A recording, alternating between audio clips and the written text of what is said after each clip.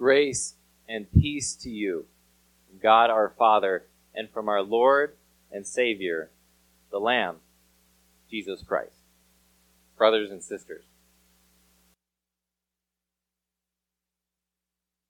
is it possible to have a relationship of love without sacrifice? I don't think so. In fact, sacrifice is the most important way that you can show that you love and care about someone.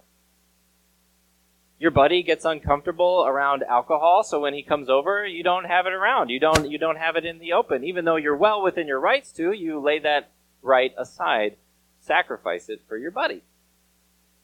A newlywed might stop texting their exes, because no matter how good they might still be friends, because they are willing to sacrifice that to show their new spouse that they love them. A parent might say no to some job opportunities and sacrifice success in their profession in order to spend more time with their family. Sacrifice is the language. It is part and parcel to having a loving relationship. But have you realized how you feel when someone demands sacrifice from you? If your buddy says to you, put away that alcohol, it makes me uncomfortable, you might still do it, but it makes you feel some kind of way when he says that, right? Or if it's your spouse who says, hey, I don't want you texting that person anymore, that makes you feel some kind of way. Or when it's your spouse who says, hey, you should not take that job promotion because I need you home with the kids more often. When sacrifice is demanded from us, then we're a lot less willing to make it, aren't we? We want it to be voluntary. We want it to be willing. We want it to be our idea to show love for someone in this way. And as you heard in our Old Testament lesson, our first lesson for today, God makes a demand of a sacrifice, a literal sacrifice. And it is nothing short of horrifying. But when we take a closer look at what God exactly is asking from Abraham, we see that this isn't all that different from what he asks from each and every one of us. This is one of those good examples of how the Bible is written differently than modern novels or than history books. A lot of history books or novels, they try to take you inside someone's heart, inside someone's mind, will tell you how they're feeling. There are no feeling words in all of this lesson from Genesis 22. There's just dialogue and action. And maybe it leaves you wanting more. Maybe you wish you could hear a little bit more. You can tell that this is a dramatic scene going on between God and Abraham and Isaac. But Moses, the inspired author of Genesis, he gives us plenty to go off of. We can imagine what Abraham is going through because he gives us more than enough detail to understand. God comes to Abraham and he says, take your son, your only son whom you love, Isaac. As if God could be talking about anyone else. As soon as he said, take your son, Abraham knew who he was talking about. But God digs the knife into Abraham, your only son whom you love, the son you've been waiting 100 years for. The son that I've promised to you, God says. And some commentators think that at this time Isaac was about 20 years old, probably. Which means that Abraham, as a father, it's not too far in the past that Abraham can remember Isaac's chubby little baby cheeks. Can remember those times when he heard Isaac mispronounce some words and it was so cute. But here Isaac is a young man, and Abraham, like all of us fathers, is so proud of his son and the man he's becoming and the skills that he's learning and the ways he's able to contribute to the family. That's the son he's supposed to take. And God, time after time, had taught Abraham to expect good things out of this son, had said, I'm going to give you a son in your old age. You're 100 years old, Abraham. And yet through Isaac, you'll have so many descendants. You will have so many people calling you their father, Abraham. And that's the son he's supposed to take and do what? God is not unclear with what he's asking Abraham to do. We can't sidestep what God is commanding Abraham to do with his son and his only son. It's not like God is asking Abraham to set Isaac aside for some special purpose. No, God is talking about killing him. God says, take your son Isaac and make him into a burnt offering. Now, the system of Old Testament sacrifice wasn't in place yet, but Abraham got the picture. The same word that is translated burnt offering here would be used later for those bulls and goats that the Israelites were supposed to kill and light entirely on fire on the altar, the smoke rising to God. And Abraham is supposed to picture his son on that altar. There is no question what God is asking. The question is, why? Why would God demand from Abraham something like this? Why would God push Abraham into a position where he's face to face with this contradiction, where Abraham has to decide between two things? Is God the God of life who loves life, or has God turned on me somehow that he's going to command me to do this? Because Abraham knows the promises he's given about Isaac, that through him your offspring will be as numerous as the stars in the sky and sand on the seashore, and yet he's commanded to kill him. What's going to win? Abraham's trust in God and his promises that somehow through this he is still good, even when it makes no sense to Abraham at the time? Or will Abraham say, that's it, we're done, God, this is too much? And that's the similarity between you, me, and Abraham. God would never command us to sacrifice any of our children, but God does push us into that position where we have to find out for ourselves what's more important to us. God, his word, his will, and his goodness, or our own hearts. You hear what God says in his word about, let's say, sexuality. And your heart says, is it a big deal what consenting adults do behind closed doors? What's going to win when you feel that way? God and his word and his will, or your heart? Or you understand that God clearly teaches when life begins, and yet your heart and societal pressures say, is God serious? Does he really mean to say that terminating a pregnancy is ending a life without exception? Really? What's going to win? God and his word and his will? Or your own heart? You are in any position where you want to follow what you understand instead of what God understands. When you are called to obey and listen to God, even when you disagree with it, even when God's word and his will seem bad to you in that moment, you're in the same position Abraham was. What's going to win? Are we going to trust in God and his goodness that he knows what he's talking about, even when all evidence around us says otherwise? Or will we go our own way? Those are the moments when you figure out if you have a God that you're willing to submit your whole life to, or if all this time you just had a God that you agree with, who says things that you find nice, as if your perspective is just as important in your relationship with God as his perspective.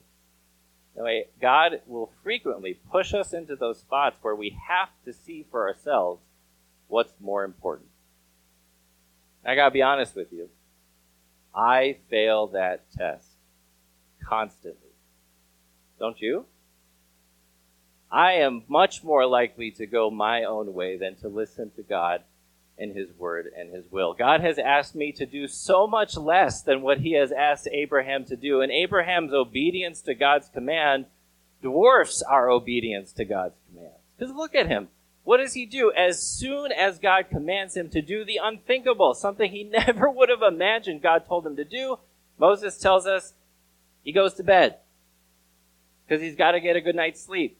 Now, I doubt that he slept a wink that night, but he got up early the next day because he had immediately planned on doing what God had told him to do. Imagine? He gets up early in the morning and he starts cutting wood for the burnt offering. He grabs a knife, he grabs a torch with fire, he tells his servants to come help him. They load up a donkey and they head out. And he doesn't tell anybody else what is about to happen because Abraham is probably struggling with this so much, but he's going to do it. He's going to obey. He hears and then he does. And we don't get any insight into what's going on in Abraham's heart, but we don't need it. You don't need to be too creative to imagine how Abraham feels. They cross a certain moment, and then that mountain, Moriah, comes into vision. And you don't have to be too imaginative to understand that as soon as Abraham sees that mountain, his heart just drops, because that's where he's going to have to kill his son. They go a little bit further, and they shed those two servants. He tells them to wait for them. They keep going, and then Isaac hits him with that question, just twisting the knife in Abraham's heart. Where's the burnt offering? And you can't escape the irony here, can you? The burnt offering asks, where's the burnt offering? And Abraham replies in a way where he shows he's a little bit clever. He says, the Lord will provide the burnt offering, my son. And of course, Abraham knows that to be truer than ever because God had provided him with the very son that he's talking to. God had provided him with what now has to be a burnt offering. But Isaac can hear this and then he's none the wiser. How could Abraham go through with this? At no point in this whole lesson do we see Abraham waver, even for a moment. How could he? Because you have to remember that Abraham's relationship with God wasn't one-sided, and neither is yours. God wasn't some tyrant barking orders down from heaven telling Abraham to go here and go there, just to amuse God. God didn't tell Abraham to sacrifice his son just to get a kick out of him. From day one in Abraham and God's relationship, Abraham had no choice but to rely on God's goodness. When God called Abraham out of his father's household and said, I'm going to move you into a town that you've never seen, into a land you've never heard of before, trust me, Abraham had no choice but to confide his whole self and his wife Sarah into God's loving, providing hands. And so every day since that moment that Abraham left his father's household, every day that he had a place to sleep, clothes on his back, and food to eat, he had fulfillment of God's goodness. He knew that was evidence that God was still providing for him. And then God promised him that he would have a son in his old age. And what happened? He did. And so God had shown Abraham more than enough times that he's worth trusting and that his goodness is worth relying on, no matter what is going on in the world. He had seen too much evidence now to abandon God and his goodness when things got really hard. And so if you ever doubt God's goodness, you have only to look to one place.